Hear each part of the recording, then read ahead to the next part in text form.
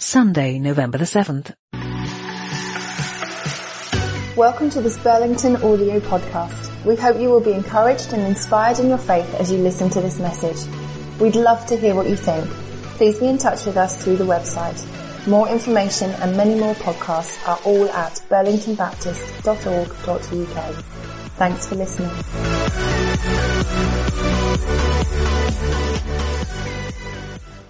We're continuing in our series, Look, Where Am I?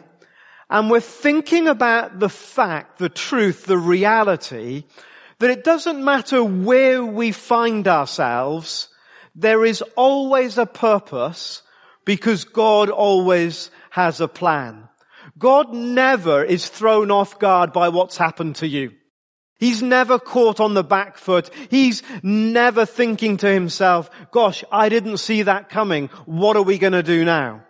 So whatever place we find ourselves in, we can approach it with a sense of confidence that there is a purpose because God always has a plan. And I was just reflecting, even as we were singing those worship songs, it was so helpful just a few moments ago, on why we're not always keen to press into God's plan.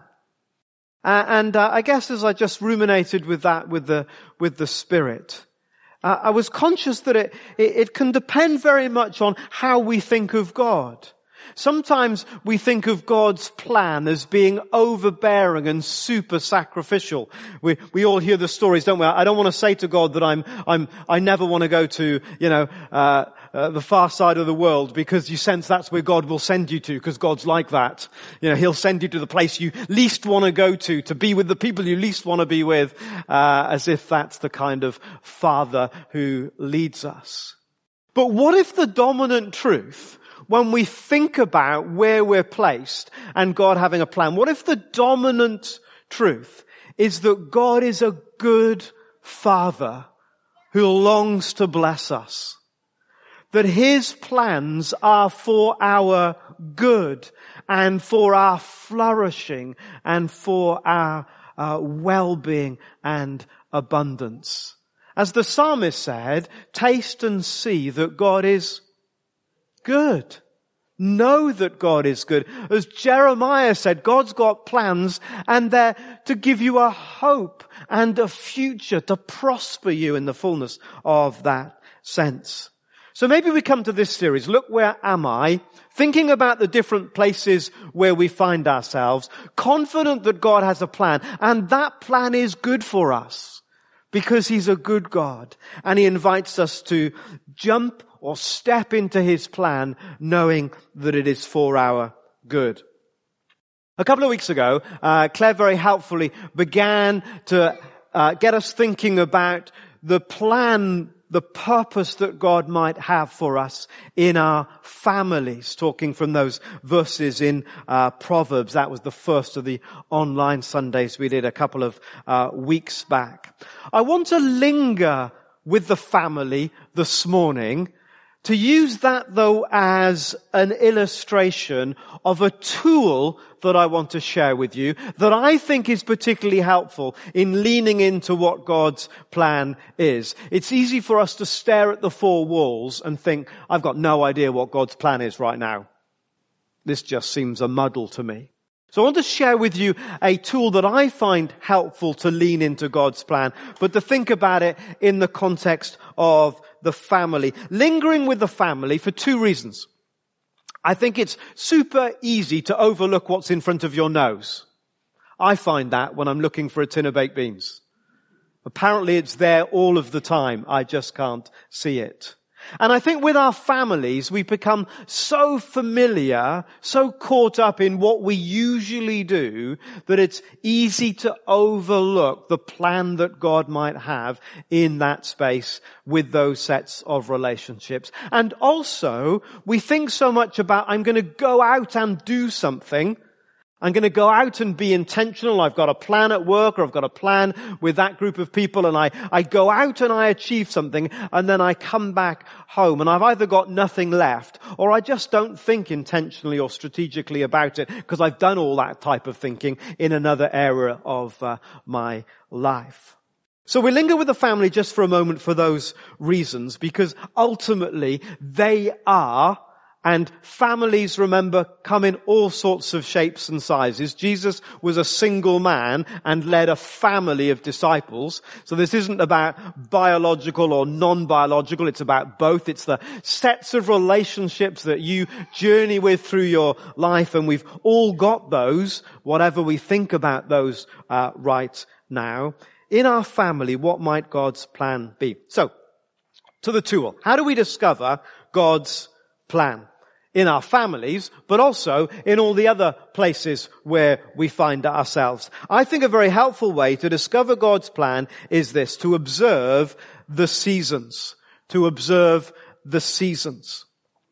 Technology has made us way less dependent on the seasons. A few weeks ago, the clocks went back. Nothing really changed. We turned the lights on a little bit earlier and carried on. A couple of days ago, it got really quite cold. Nothing really changed. We whacked the heating on and we carried on. So we can carry on the same rhythms almost relentlessly, independent from the seasons. And we forget maybe that the seasons is one of God's gifts to us to help us lean in to what He is doing. I was conscious of this a number of years ago. You may remember that I went with Phil Marsden to visit Happy Home in Kenya, that we still support as a church family.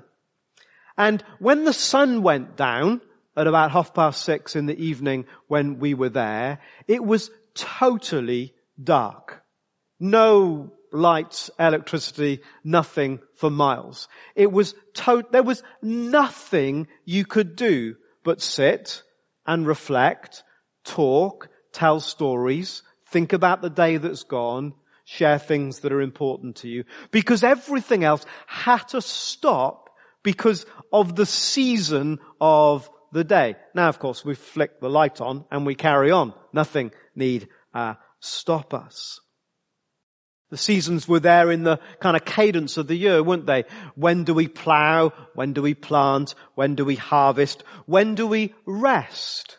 We know that warm summer evenings give us opportunity to relax, share company, and be more reflective. We know that cold winter nights cause us to huddle in and rest a little bit more. So what's the big idea? The big idea is this: if we can observe the season that we are in, as a family, as a church, in our workplace, in our neighborhood, wherever it might be, if we can observe the season, it gives us a gigantic clue as to what God is up to and how we can join Him in it. So what season is your family in? And remember, family, biological, non-biological sets of relationships, it includes all of us. It's not the 2.4 garage door and all that sort of stuff. Family in its broadest sense. Because the season that your family is in right now will give you a clue as to what God's up to and what His plan might be. What's the season? What season is your family in? Maybe it's a season to rebuild a relationship, to rebuild a marriage, because it's been a time where we haven't invested in it much recently. Maybe it's a season to help a child through GCSEs or A-levels or going to university. Maybe it's a season to help a friend through their grief or their lament or loss or their ill health. Maybe it's a season to support someone who is going through a particularly difficult time. A child who's afraid at school, someone who's being bullied at school or at the work or in the workplace. Maybe it's a season to lean into God afresh. We've talked about praying for something as a family and we've talked more about it and we haven't actually done it. Maybe it's a season to start praying together more, a season to read the scriptures more intently. Maybe it's a season to be a light in our neighborhood because something has changed in our street and we can respond to that. Maybe it's a season for some new rhythms or to learn something new or to start a new adventure. Maybe it's a season to lament what's passing. A child moving away, a friend moving on, a grief of another kind. Maybe it's a season for dreaming or hoping. You see, whatever the season is that we are in as a family, as a set of relationships, actually gives us quite a big clue, I think, as to what God's up to. And I find it a lot easier to think in those terms, to understand perhaps therefore what God is asking of me in those situations. How might I join in with what God is doing in the season we find ourselves in right now? So what season is your family in? And if I can see that, how do I respond to that season? If a child or a friend or a spouse is struggling with a transition, then how do I respond? How do I get involved with that? I need to respond to that. I can see what God's doing there, and I can see that He is calling me to join Him in it. So I will need to respond and do things differently. And if I do things differently, there may be other things that I either need to change or can no longer for a season do at all if I'm going to be effective. Maybe I need to do less of other things in this season because for us as a family, that's the important thing right now. And that's what we need to lean into together. It's not just making time, is it? You need to make the right emotional kind of space. For probably too long than we realized, Thursday night used to be our kind of date night. Kerry and I, it was Thursday night for us was the end of the week. Friday was a day off. Then we were into the more traditional weekend, which was often quite busy for us. And typically on a Thursday, I'd work a little bit later getting ready for the Sunday. We'd tidy the house a little bit, get the kids to bed, and think in terms of having a nice meal. Well, we'd have a meal and we'd fall asleep because we're exhausted by then. So you can make the time, but not the space. You with me? Anyone know what I'm talking about? You say we're going to do this then, but it just doesn't work because you're not in that emotional, energy, intentional space. So we do need to be quite radical sometimes to make the space that we need for the season that we are in. People who've got young kids right now don't need to be told that.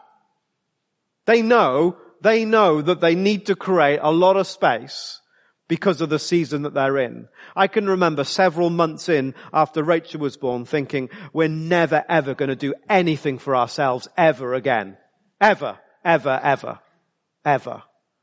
And eventually, about 3 million years later, you do discover that there's a little bit of space and a little bit of time.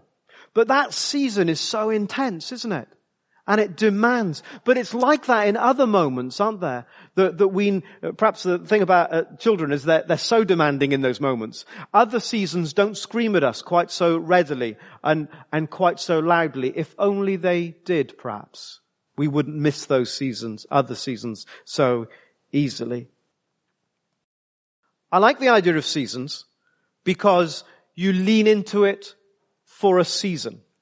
You know this is not for ever. And you give it your best energies because we will move on from this place into something else. And it is true, of course, that some seasons seem just to last forever and we need a special kind of grace for that. But most seasons pass all too quickly. Where did the summer go? Is it Christmas already? Kids gone to university. I've just taken them to reception. But where did the seasons go? How come I'm 50-something already? I know, staggering, isn't it? Where did the seasons go? Most seasons pass all too quickly. And they do pass. If your friend is struggling with grief, now is the season. That season for them will pass with or without us. Do we lean into the season? Do we see what God is doing? Do we make adjustments because we know and can see that God has a plan? There's a time for everything, for every activity under the sun, which implies that we will need to do different things in different seasons. Now, I think one of the challenges for me personally is to live in a season for too long. So something that was right for a particular season, I keep doing because I think it's right. Excuse me. Because actually it takes quite a bit of effort to change rhythm, doesn't it? It's easier just to keep going. And even if you think perhaps that season's past, keep going and maybe sometime it will return. And that was certainly true when the kids were younger. For a long time I would think of an evening that I didn't have to go out to work as some kind of utopia at home. And then you'd spend the evening clearing up, putting kids to bed and falling on the floor exhausted at the end of it. And it never quite matched the utopia in my mind. And it took me about a decade to realize the kids didn't go to bed at 6:30 anymore. And you can keep going at an old season and it changes.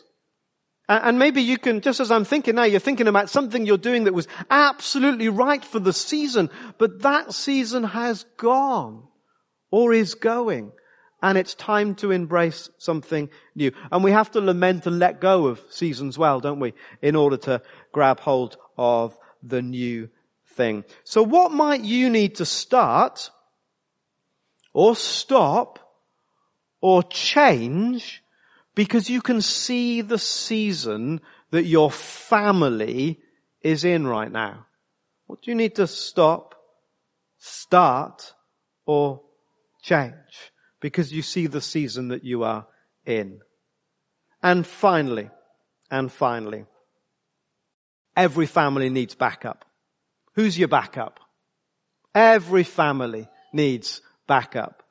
The whole extended family that's the way of being throughout most of the world, that our industrialized nation said, we're going to do it better than that. We're just going to close the door on a married couple and we'll see how that goes. And it hasn't worked out too great for us, isn't it? So if you go to the Middle East, for example, I often think of this in Nazareth. I don't know why in Nazareth, but in Nazareth there were just rows of houses with single story with the kind of the poles going up ready for the second story for the children and their partners, spouses and offspring and so on, that they would live together in these extended relationships. Now, that might feel like an absolute nightmare right now to live in an extended family with your parents or whatever. And nevertheless, that level of relational connection that there was across the generations meant that there was a backup that often families have not appreciated or benefited from in recent years, and the family maybe in part is under pressure more so because of that. And I think typically in our families we look inside, don't we? We close the door and we'll sort this out ourselves. We're quite independent people, aren't we? As individuals and as families. No one else needs to know about our troubles. We'll fix this by ourselves, and by and large we can't fix quite a lot of our stuff by ourselves. We need backup from outside. So who do you turn to? Who do you go to for advice? Who are you sharing with about the season that you are in, that they can give you insight and perspective and so on? Who could you talk and pray with this week about the season that you are in as a family? We're going to pray together, but the young people are going to leave us and take what we've been thinking about into conversation. So the young people are going to leave us and take what we're saying into conversation. We're going to pray together. And perhaps the musicians will come. Yeah, that'd be really great, I think. So just let the Spirit settle in your heart this morning as we thought about family in its broader sense. What relationships have you been thinking about? And what season are you in? What's going on? If you just pause for a moment and look around, what's going on? Is there change? Transition of some kind? Is there something to let go of? Is there something to embrace? Is there something new on the horizon? Is there something you're missing? What's going on right now? And how do you respond? Insanity's doing the same thing and expecting different results, isn't it? And sometimes we've been insane. We've just kept going with the same thing, hoping it would be different. And we need to change. We need to adapt. The seasons are a reminder that we do different things at different times, at different situations. That there's a time for everything. So what is the time right now? And we know that in the midst of it is the Lord who gives life and breath. The Lord who gives hope and grace into those situations. So as we just use those words as this song, let's make our response. Feel free to sing or to sit and reflect and listen into what the Spirit is saying and how we respond in those moments. So awaken us, Holy Spirit, to the season that we are in. We pray for those that if we've taken our marriages just for granted, may we reinvest.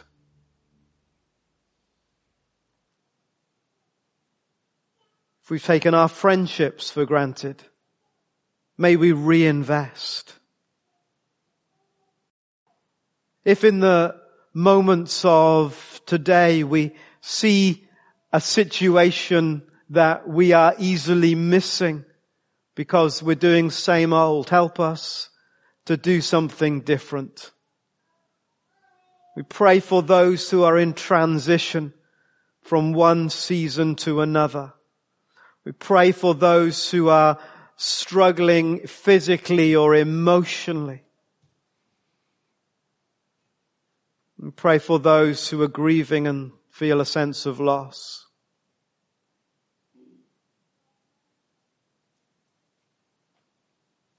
And we pray too for new opportunities. Help us not to miss new opportunities to grow with you, to learn with you, to learn new things, to meet new people, to develop new skills, to see new horizons. Maybe you're calling us into a new season. Give us both the strength and the courage and the confidence. Pray for those being called into a new season that feel anxious, feel that they're lacking in confidence. Pray, Lord God, meet them today, right where they are.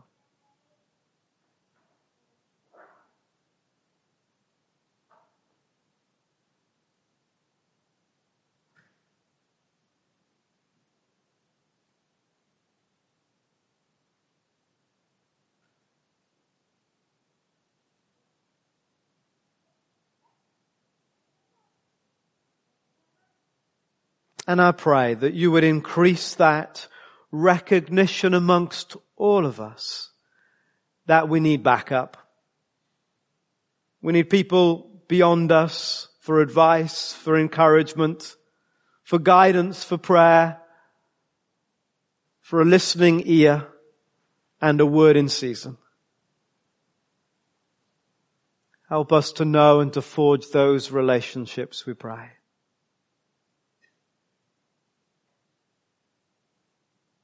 That we might be agile in each and every season.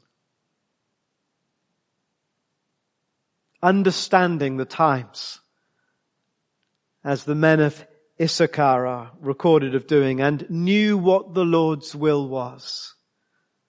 May we understand the times around us and know what you're asking of us.